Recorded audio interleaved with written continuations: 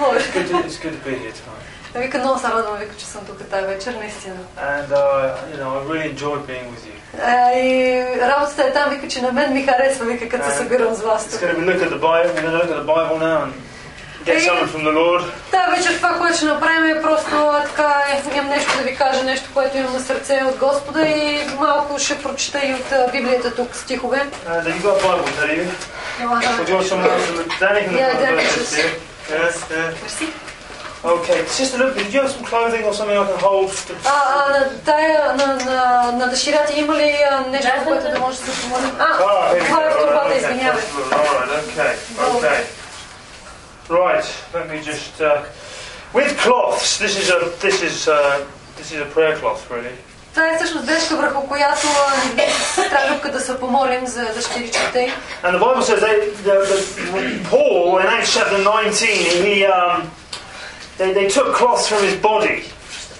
Oh, really? Let's look at this scripture. Let me just show you the scripture in Acts chapter 19. Всъщност това е доста библейско. Ако някой е болен, да вземем негова дреха и да се молим за нея. И това се намира в Деяния на апостолите. If you look in Acts chapter 19, в глава 19. We need to find scriptures for what we believe. И всъщност, когато правим нещо, ние трябва да имаме стихове, върху които да се опираме. И знаем, че когато го правим това нещо, имаме стих, върху който да се опрем. Това е правилното нещо и е Божие нещо. Ако го няма писано в Библията и няма такъв стих, значи не е пословно. You know, in England they teach little children that Santa Claus comes down the chimney at Christmas time. Например, в Англия всички знаят за дядо Коледа, там, че дядо Коледа как идва? Спуска се по комина долу, така и влиза в къщата. And he sneaks around the house and he leaves them presents. Промъква се там близо някъде до коледното дръвче до елхата и оставя, нали, подаръци. The trouble is, it's a lie. Лошото е обаче, че ги учат на една лъжа, защото дядо Коледа не съществува. And I know that's a silly example. Знам, че малко така простоват пример и не е много така. But sometimes people believe things about God. Но има някой път хората им се насаждат такива учения, които не са много правилни и не са истински. Че Бог, например, е лош, че Бог, например, те наказва, което не е истина. And I always like to know why I do what I do when it comes to Bible things. И ние винаги трябва да търсим във всичко това, което правим, всичко това, което вярваме, и ние трябва да проверяваме дали е според Библията. So it says here in Acts 19:11 says God did extraordinary miracles through Paul. И в глава 19 в 11 стих. So that even handkerchiefs and aprons that touched him. Please just wait a minute. В 11 стих, глава 19 и 11 стих се казваше.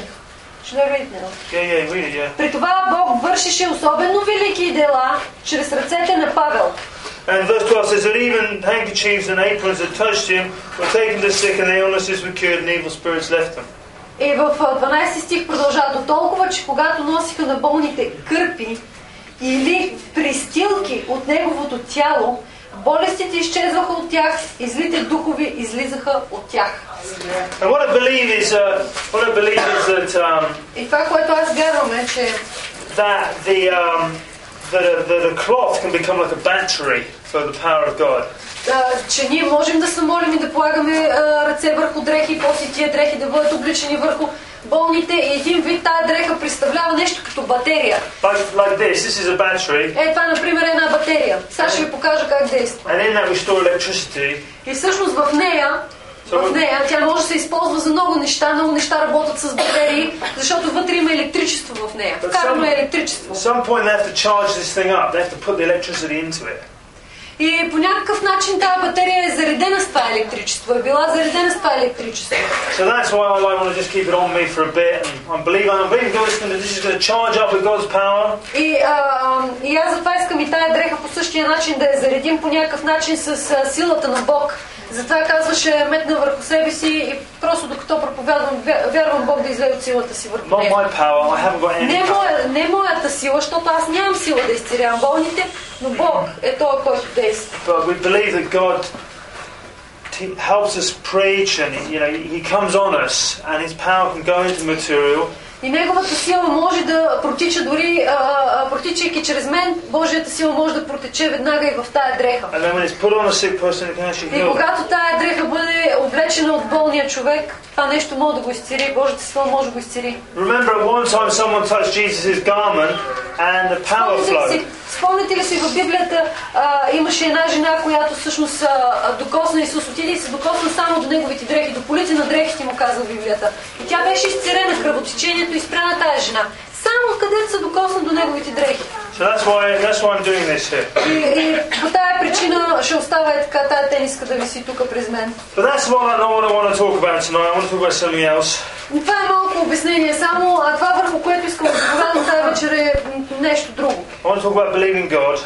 Искам да проповядвам за вярата в Бога, за това, че ние трябва да вярваме в Бог. And I want to just look at a verse in the book of Luke to start with. И първо искам да погледнем един стих, който е в Лука. And if you've got your Bibles, I want you to follow along with me. I'd like to go to several scriptures tonight. И ако си носите Библиите тази вечер, ще ви изчакам, няма проблем, ще изчакам да си отваряте на правилното място, на правилния стих. And where is it? Right, Luke chapter 13, it says this. В Лука 13 глава се казва следното. Which verse? It says, Luke chapter 13, verse 18. В 18 стих, 13 глава Лука, 18 стих. It says, and Jesus asked, what is the kingdom of God like? В 18 стих Исус каза, тогава каза, на какво прилича Божието царство? What shall I compare it to? И на какво да го подобя? It's like a mustard seed which a man took and planted in his garden. 19 стих продължава, прилича на синапово зърно. And it grew up and became a tree, and the birds of the air perched in its branches. На синапово зърно, което човек взе и пося в градината си, и то растеше, и стана дърво, и небесните птици гнездяха по клоните му. You see, I believe that as we keep our eyes on Jesus, вярвам, че когато ние държим фокуса си, погледа си върху Исус, something in us can grow bigger and bigger and bigger. вярвам, че Божията сила вътре в нас може да се разширява повече и повече. And our lives can reach out until many people are blessed by what God does through us. И по този начин ние може да достигаме много други хора в този свят, които не вярват в Бог. И Бог може да извърши чудеса в техния живот чрез нас. I like to think about David. Например, нека да вземем цар Давид. When he was this age, например, когато той е бил малък, колкото не да речем. Nobody knew who he was. Всъщност никой не е знаел кой е цар Давид. Той още тогава беше едно малко момче, още не беше цар, още не беше станал цар. He was just a little kid in a village somewhere. Бил е едно най-малко обикновено дете, живеещо някъде там на село. Looking after the sheep. Което всъщност се е грижило за овцете, той е бил овчарче. Nobody even knew, even his family didn't care much about him. Дори семейството му не са обръщали кой знае какво внимание. But this guy David had a relationship with God.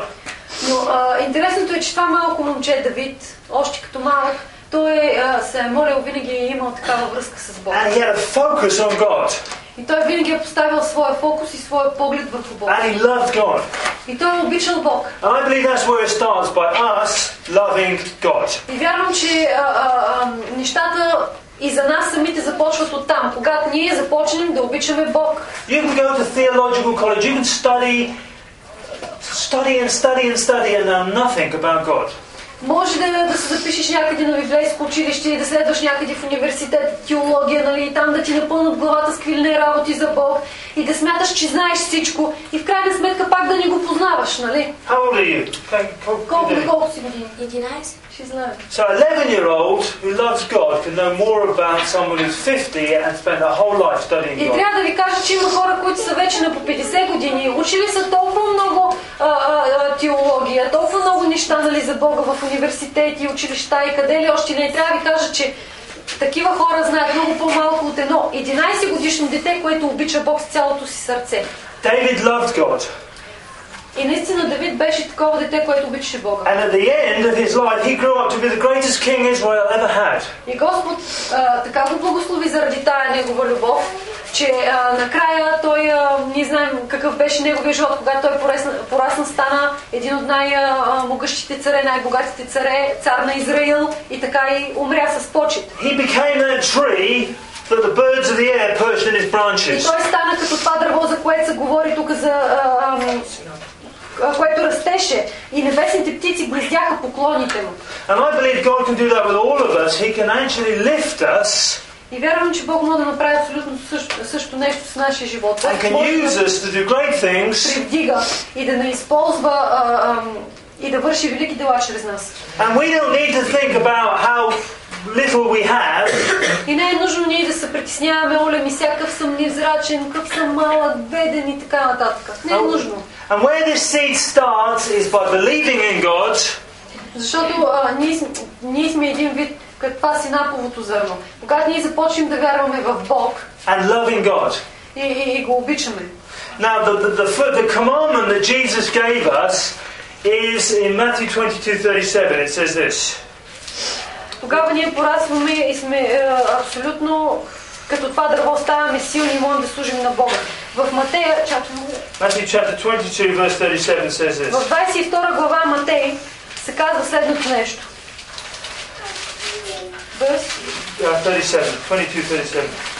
37 стих. Jesus, the teachers of the law, these were guys with all the university degrees, the clever guys. И тук всъщност идват и ние много така умни по това време хора, които са били така народни учители, са имали за народни учители, които идват при Исус. The popes, the people who had been to school and were really clever people. И по това време фарисеите са били наистина страшно умни хора, много начетени хора, получавали са най-доброто, висшето за тогавашното време образование, те са го получавали. Were questioning Jesus, who was the prophet that came from nowhere. He came from Galilee. No one really knew where he come from. Че всички тия умни хора, които имат претенциите, че знаят много, че са много начетени, нали, че познават Бога, всъщност отиват при Исус, който никога не е ходил в висше училище и не се е учил на всички тия неща, които те знаят, но все пак Исус има силата от Бог. They didn't see Jesus as the Son of God like we see him. И те, по това време, когато те отиват да го питат всички тия въпроси, те не са виждали Исус като Божий син тогава. Те не са го възприемали точно така. They saw him as just this guy that was having all these incredible results and miracles and amazing things were happening in his life. Те просто са го имали като един човек, който е ходил там и по някакъв начин успявал да завърши някакви си там чудеса и те отиват да го питат, нали, как става това нещо. And Jesus answered and said, love the Lord your God with all your heart and all your soul and all your mind. И какво им казва Исус? В 37 стих четем, а той му каза, да възлюбиш Господа твоя Бог с цялото си сърце, с цялата си душа и с всичкия си ум. And Jesus said that was the greatest commandment in the law. И в следващия стих Исус казва, че това е най-голямата и първа заповед. And I want to just tell you how you make this seed grow. И сега ще ви кажа как вие като едно семе може да растете. You make this. I believe every one of us, when we become a Christian, God puts a seed in us.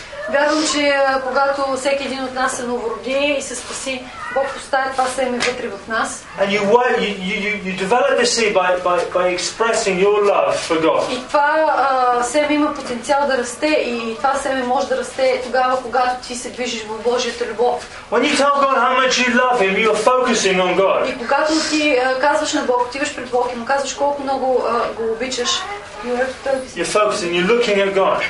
Ти всъщност се фокусираш върху Него, поставяш погледа си и цялата си вяра в Него. When you tell someone you love them, you generally look at them and say, I love you, I care for you, I appreciate you. Когато, например, отидеш при детето си или при някой друг, ти ще му кажеш, аз те обичам наистина, аз се грижа за тебе, загрижен съм за тебе. Всъщност ти в този момент се фокусираш върху този човек, обръщаш му специално на него внимание. Jesus said, it says in the Bible, without faith it's impossible to please God. В Библията също се казва, Исус казва, че без вяра не е възможно да угодим на Бог. But one of the great, sometimes we wonder, well, how do I exercise faith? How do I show God I've got faith? И понякога ние се чудим, добре да е, Господ иска вяра, ама как сега да му покажа, че имам тая вяра? Как да си упражнявам вярата? В какво? Probably the best way is just to tell God often that you love Him. Най-добрият начин да развиваш и да упражняваш твоята вяра е когато отиваш пред Бог и му казваш, че го обичаш. It does something for you. Защото това нещо може да ти се струва, че всъщност не е много, но всъщност то е много и е стойностно пред Бога. If you wake up in the night and you can't get back to sleep, Ако, например, се събудиш през нощта, да речем, събудиш се и нещо не можеш да заспиш повече. just try lying there and going, Jesus, I love you, I care for you, I appreciate you, thank you for what you've done for me. Просто както си лежиш в леглото в този момент и стоиш буден, обърни погледа си към Бога, помоли си и кажи: Боже, благодаря ти, че съм жив, аз те обичам наистина и ти благодаря за тая твоя любов, която ти си ми дал.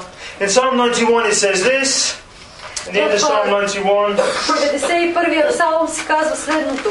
and we always, many times we will find ourselves in trouble in our lives. И много пъти ние изпадаме в трудни ситуации в нашия живот и може би ще продължаваме да имаме такива ситуации. The reason that we will find ourselves in trouble in this world И често причините, поради които ни водят да изпадаме в такива неприятни ситуации, is because we've got an enemy that wants to cause trouble for us. защото има враг. И този враг е дявола и той непрекъснато гледа да прати някоя стрела и да тържегне така. He caused trouble with us, he caused trouble in our bodies with sickness and disease. Опитва се да ни създава проблеми, същия този ни приятел в нашия живот. Опитва се да разболява, да праща най-различни болести. He caused trouble by making bad things happen to us. Опитва се да ни създава проблеми, когато, например, нещо лошо, някаква лоша случка ни се случи, да речем. And so sometimes Christians seem to forget that the devil is even there. И някои хората обикновено забравят, че това всъщност е дявола. Не е Бог, който прави тия неща, а всъщност е дявола. They ask themselves the question, why is this happening to me? И почват да се питат, нали, Оли, защо ми се случва сега? God, don't you love me? И почват да питат Бога: ти спря ли, Боже, да ме обичаш? Не ме ли обичаш вече? Какво става? Yes, God loves you, but there's a bad devil out there who doesn't love you. Разбира се, че Бог те обича и той никога не би ти сторил лоши неща. Това, който прави лошите неща, е дявола. And to get rid of that devil, you have got to exercise some faith in God. А за да се отървеш от дявола, Бог ти е дал вяра. И ти тая вяра трябва да я развиваш, трябва да я упражняваш. And here in Psalm 91:14 it says this. И в Псалм 91, 14 си се казва следното. It says, because he loves me, it says that in verse 14, because he loves me. Казва се в 14 стих: понеже той е положил в мене любовта си. So this promise is for the people that love God with all their hearts and souls and minds and strength. И това е Божие обещание. И когато ние се обърнем към Бог и му засвидетелстваме своята любов, той полага своята любов вътре в нас и тая любов прави нашата вяра да бъде силна в Бога. It says, because he loves me, says the Lord, I will rescue him. И понеже той е положил в мене любовта си, казва Господ, I will protect him for he acknowledges my name. за това ще го избавя, ще го поставя в безопасност, защото е познал името ми. He will call upon me and I will answer him. И той ще ме призове и аз ще го послушам. I'll be with him in trouble. С него ще съм, когато е в бедствие. I will deliver him and honor him. Ще го избавя и ще го прославя. With long life I will satisfy him and show him my salvation. Ще го наситя с дългоденствие и ще му покажа спасението, което върша. This was David, I believe, wrote this psalm. И той вярвам, че този псалм е един от псалмите всъщност на Давид.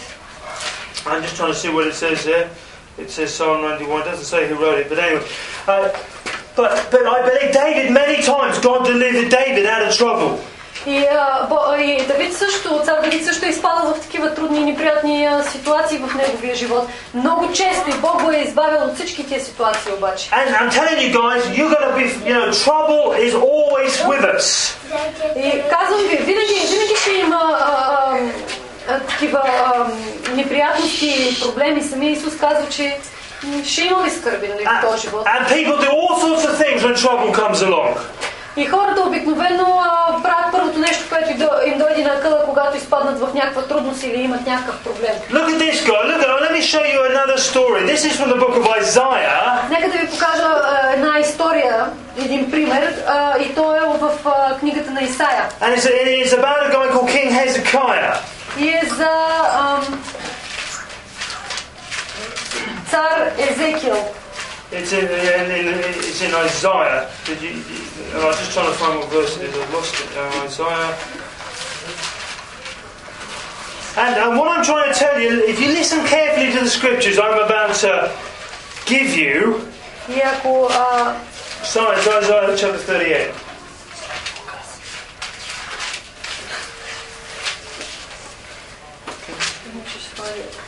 it's a big boy. Isaiah 38, yeah? Chapter Isaiah chapter 38. 38.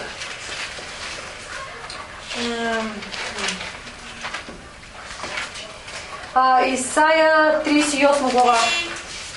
Търсим. И я намираме. Okay. I'm trying to tell you what to do when trouble comes. И когато дойдат такива проблеми и неприятности до вас, сега ще ви дам отговора на това, какво трябва да правите в такива случаи. I'm trying to say to you, you've got to keep your eyes on Jesus. Това, което трябва да правите е да се обърнете към Исус и да държите здраво вярата си и погледа върху Него. Because if you love Jesus with all your heart and soul and your mind, Защото ако наистина обичаш Бога с цялото си сърце, душа и ум, God said He will answer your prayer. God said He will deliver you in trouble. Господ е обещал в своето слово, че Той ще ти помогне и че Той ще те избави. It says with a long life He will satisfy you and show you His salvation. Ето 91 псалм, ние току-що прочетахме, Бог казва, че ще ни насити с дългоденствие и ще ни покаже спасението, което върши. But lots of people do crazy things when trouble comes along. Но хората почват да правят най-различни такива луди неща. Първото, което им дойде на къла, нали, като дойде някакъв проблем. They run around like chickens with their heads cut off. И се разкарват точно като мухи без глави. Просто се лутат и се чудят, нали, какво да правят. Дали това, дали онова. And I'm just wanting to say, you know, the television is all full of trouble and terrible things are going to be happening to Bulgaria this week. Едно от най-лошите неща е да седнеш пред телевизора и да търсиш оттам някъде съвет, защото по телевизията, да ви кажа честно, напоследък хич ни дават хубави работи. And I'm saying is, if you keep your eyes on the Lord, you keep loving the Lord, you'll go through. Вместо това мога да идеш при Бога, да поставиш погледа си върху Него и да чакаш за това Бог да ти говори и да го чакаш Той да ти снабди нуждата и да даде разрешение на проблемите. If you get your eyes off Jesus, you will go down. И в момента, в който обаче ти откъснеш погледа си от Него, ти смениш фокуса върху нещо друго. It's very, very simple. It doesn't need a degree in theology. Тогава вече наистина трудностите ти и неприятностите могат да станат много по-дълбоки. И не е нужно да бъдеш велик теолог, за да го знаеш това нещо. Keep your eyes on Jesus and you just keep telling Him you love Him and you just keep walking towards Him. Това, което трябва да правиш в такива моменти е просто да продължаваш да държиш погледа си върху Бог, да му казваш, че го обичаш и да продължаваш да ходиш в Неговата любов. You know when Peter got out of the water, got out of the boat and started walking on the water. Помните Петър, историята за Петър, нали, когато излезе от лодката в една бурна вечер и започна да ходи по водата, точно както ходеше Исус. Let's say this is Jesus. Да речем, че това е Исус. Okay, here he is, right? Don't grab him like that. Okay, so you just go there. Okay. That's Jesus. Okay, now I'm Peter, right? И да речем, това е Исус, а тук да речем, аз съм Петър. Call me. You got to call me, right? И сега повикай ме. Петре, Петре. Петре, Петре. Okay, so Peter gets out of the boat. И Петър излиза от лодката. And he's now walking on water. Стъпва върху водата и се държи върху водата. But as long as he's looking at Jesus, и историята е следната, че докато той гледаше към Исус, he's walking on water. Той ходеше по водата. But suddenly he looks at the wind and the waves. Но Библията казва, че по едно време Петър си отмести погледа и започна да гледа на вълните около него. And down he goes. И в момента, в който си отмести погледа, Петър започна да потъва. Thank you, Jesus. But what happened was, once he was looking, when he looked at Jesus, he was doing the impossible. И какво стана? Значи, когато той погледна върху Исус, когато Петър гледаше на Исус, той успя да направи нещо, което по-човешки е невъзможно. Започна да ходи по водата, върху водата. When he looked at the wind and the waves, down he went. Но в момента, в който си обърна погледа настрани и почна да гледа големите и страшни вълни около него, в този момент той взе да потъва. You might think it's impossible for me to get through the winter. It's impossible for me to get over these problems. Може би си мислите, толкова е голям проблема, че си викате, просто е невъзможно. Никой няма разрешение за моя проблем. Толкова е голям проблема ми, че аз самия никога може би няма да се измъкна. But if you keep your eyes on Jesus, you can tiptoe over the problems. Но аз вярвам, че ако вие държите фокуса си, вярата си в Исус, то тогава вие може да стъпите върху проблема, точно както Петър стъпи върху водата. And you can look back and you can say, hey, I just walked on the water. И ако погледнете, ще си кажете, аз хода върху водата, точно както Петър ходеше върху водата, аз хода върху проблемите, аз съм над тях. Many times I look back in my We've made it this far. Look at all the problems we've overcome. We've come all this Много way. често и аз, когато съм имал проблеми, съм се доверяла изцяло за това нещо на Бога и съм продължавала да му вярвам. И в един момент този проблем получава разрешение. И аз като се обърна назад, нали, и видя какво е направил Бог и си казвам, вау, Бог разреши този проблем. Ето, че Бог може да го разреши. Наистина е верен. But I've kept my eyes on Jesus as best Но I през can. цялото това време аз наистина съм държал фокуса си върху Бог. And this young 11-year-old and all of us, keep your eyes on Jesus. И не само малките деца, не само 11 годишните, ами всички на всякакви възрасти. Пак ви казвам, дръжте фокуса си върху Бог. Hear this story a moment. It says this. In those days, Hezekiah became ill and was at the point of death. И пак се връщам на Исаия 38 глава и тя почва така. Става въпрос за Езекиел. По това време Езекия се разболя до смърт. The prophet Isaiah, son of Amos, went to him and said, "This is what the Lord says." И пророк Исаия, Амосовия син, дойде при него и му каза, така казва Господ. Put your house in order because you're going to die, you will not recover. И пророка казва на царя, нареди за дома си, понеже ще умреш и няма да живееш. How about that for some trouble? Представете ли си някой дойде и да ти пророкува това нещо? Кажи на твоите да се приготвят, защото ще умреш. The major prophet in the land shows up in your house. Представете ли си най-великият пророк в тази страна се появява в вашата къща един ден и ти вика приготви се, защото ще умреш. Everything else this guy says has come true. И ти знаеш, че този пророк ни лъже, защото всичко, което пророкува, се сбъдва. And he says, you know you're ill. И той ти казва, ти си болен, нали? It gets worse, you're going to die. И пророкът ти казва, не само си болен, ми даже още по-зле, ще станеш, ще умреш. Get your stuff together, get everything sorted because you're going to die. И пророкът те предупреждава и ти казва, приготви си нещата, кажи на вашите близки тук, вика и нотариус, завещания, така, защото умираш. Край. It says here, put your house in order because you're going to die, you will not recover. That's the end of И verse 1. същото казва Езекия на Исаия на цар Езекия. Нареди за дома си, понеже ще умреш и няма да живееш. It says Hezekiah turned his face to the wall and prayed to the Lord. Обаче какво направи царя? Царя реши да се обърне към Бога и се казва в следващия стих. Тогава Езекия се обърна към стената и се помоли на Господа. Now I'll show you what happens when you put your face to the wall like this. This is a wall, okay? Ще ви кажа точно какво е станало. Когато, например, обърнеш лицето си към стената And I put my face to the wall. и когато обърна лицето си към стената, евреите много често го правят това. All I can see is the wall. И всичко, което виждам, когато се обърна лицето по принцип към стената, е една стена. And Нищо повече. the reason that King Hezekiah put his face to the wall, The reason he put his face to the wall, И причината, поради която Езекия се обръща към стената, е не за да гледа стената. because all he could see was God. He just wanted to look at God, nothing else. Той просто в този момент не просто да гледа стената, нали? Него не му трябва да гледа стената, а просто искаше да има един малък момент на осамотение с Бога, да бъде само с Бога и да се фокусира върху Господ. He fixed his eyes on Jesus. И той постави своя фокус върху He Исус. said, Jesus, I'm looking at you, and God, I'm looking at you. И когато се обърна той към стената, той каза, Боже, аз гледам към Тебе. And it says Hezekiah turned his face to the wall. This is in verse 2. And he prayed to the Lord. И втори стих ни го прочетахме, тогава Езекия се обърна към стената и се помоли на Господа. Remember, Lord, how I have walked before you faithfully and how with wholehearted devotion I have done what is good in your eyes. And Hezekiah wept bitterly. И молитвата на царя беше тази. Моля ти се, Господи, спомни си сега как ходих пред Теб с вярност и с цяло сърце и върших това, което беше угодно пред Теб. И Езекия плака горчиво. And then the word of the Lord came to Isaiah. Go and tell Hezekiah, this is what the Lord, the God of your father David says. И тогава Господното слово дойде към Исаия и каза, иди и кажи на Езекия, така казва Господ, Бог на баща ти Давида. I've heard your prayers and seen your tears, and I will add 15 years to your life. Чух молитвата ти, видях сълзите ти, ето, аз ще добавя към живота ти 15 години. Hezekiah looked at God only, and God delivered him. Какво направи Езекия, когато дойде пророка и му пророкува, че ще умре?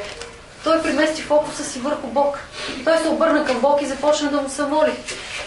Look at another verse. This is in the book of Proverbs, chapter 3. He says this.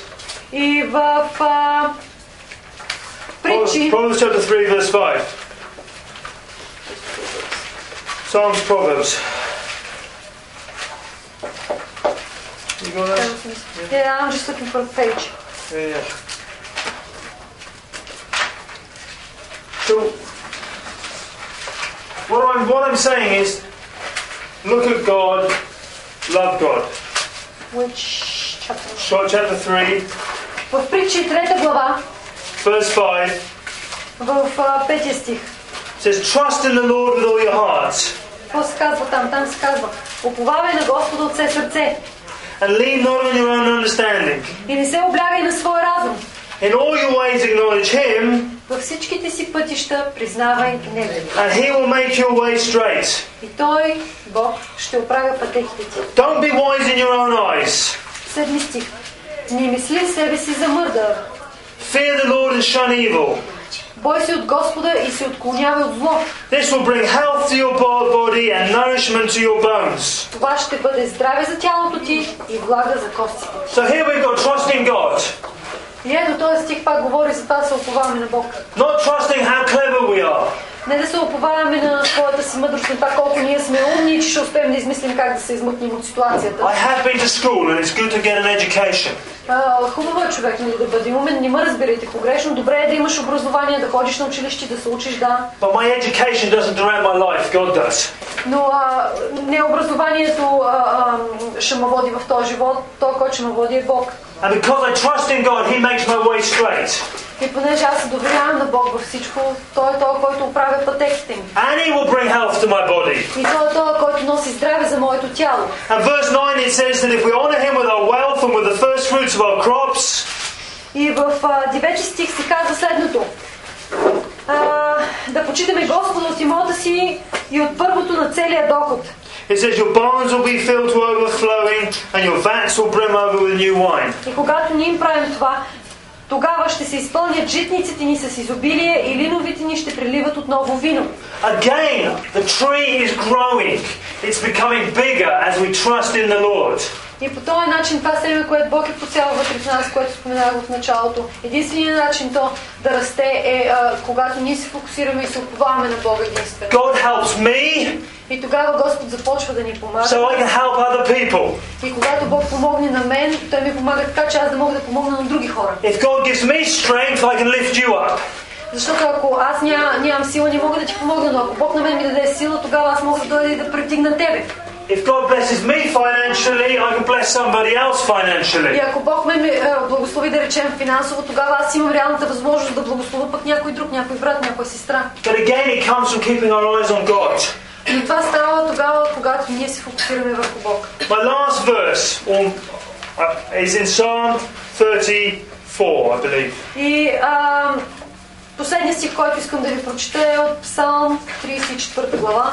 These are scriptures that we can look at when we're in trouble.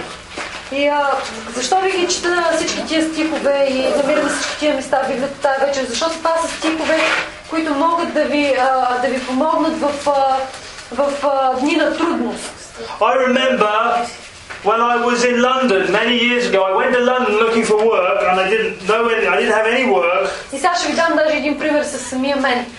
Преди години, така бях тогава още младо момче, заминах за Лондон, за да си търся там работа, но не можех да намеря. I needed work quickly. I had my family in Bulgaria.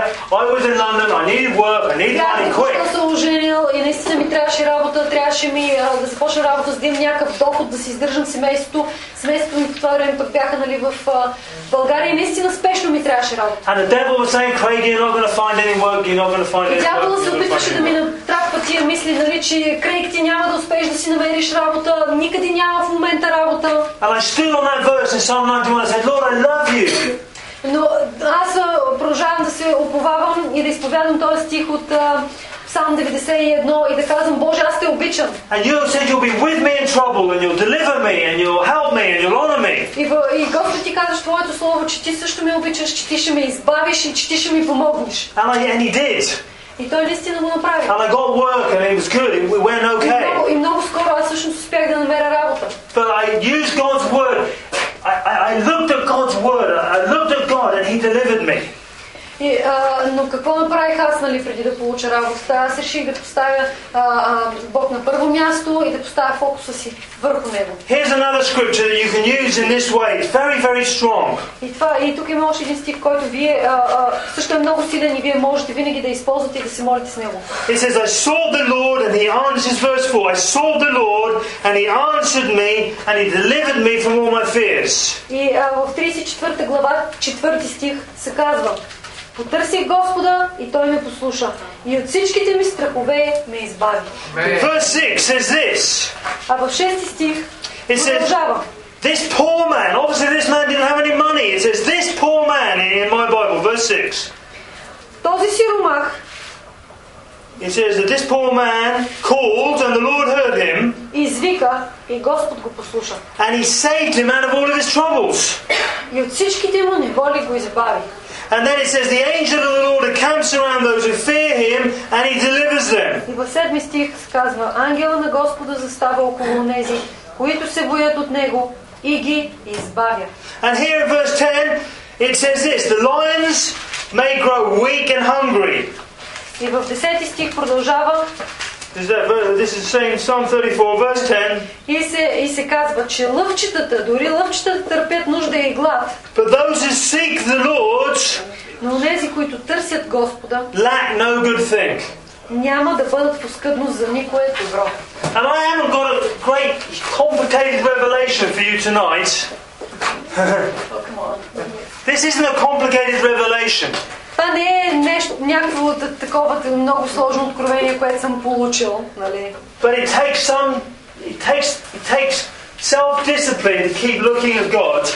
Но ние наистина трябва да бъдем самодисциплинирани, да се вземем в ръце и да си поставим фокуса и упованието върху Бог. And not looking at the wind and the waves. А не непрекъснато да гледаме на всички тия вълни, както Петър тръгна да гледа и почна да потъва. Не да гледаме.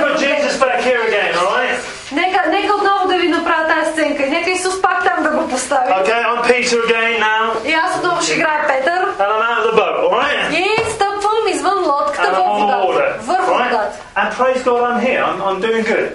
И за сега се справям много добре, слава на Бога, върху водата съм.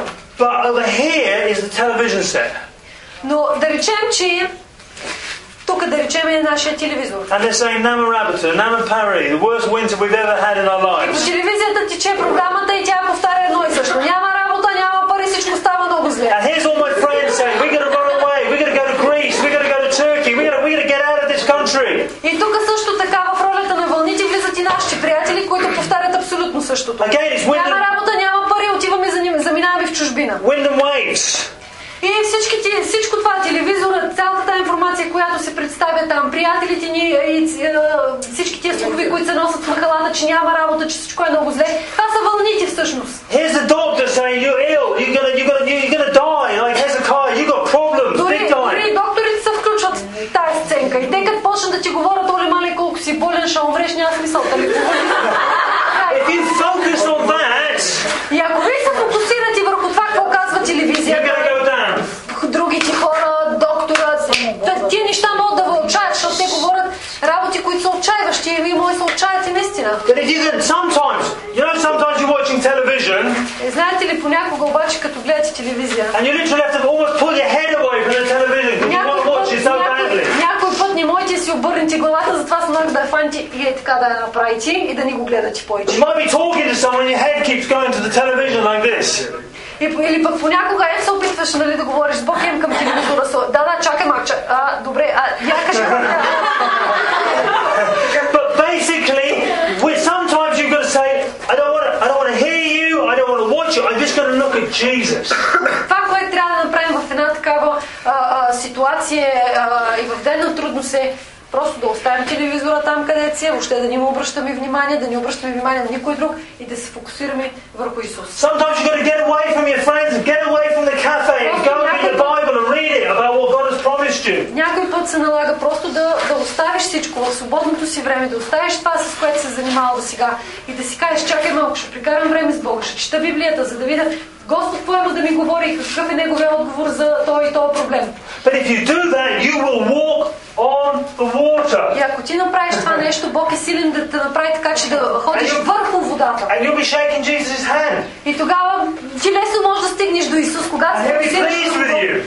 ти лесно можеш да стигнеш до Исус, даже да му стиснеш на ръката, да му кажеш: здравей, Исусе, благодаря, че посрещаш мушките. И да му се усмихнеш, даже и той да се усмихне на теб. Because Jesus wasn't pleased with Peter when he went down under the water. Защото Исус наистина не беше много доволен от Петър, когато Петър погледна вълните и взе да потъва. So let's not be people who go under the water. И нека да не бъдем като тия хора, които потъват сред вълните. Let's be people who keep our eyes on Jesus. Нека да бъдем от тия хора, които държат упованието си и фокуса си върху Бог. And walk on the water. И да ходим върху нея.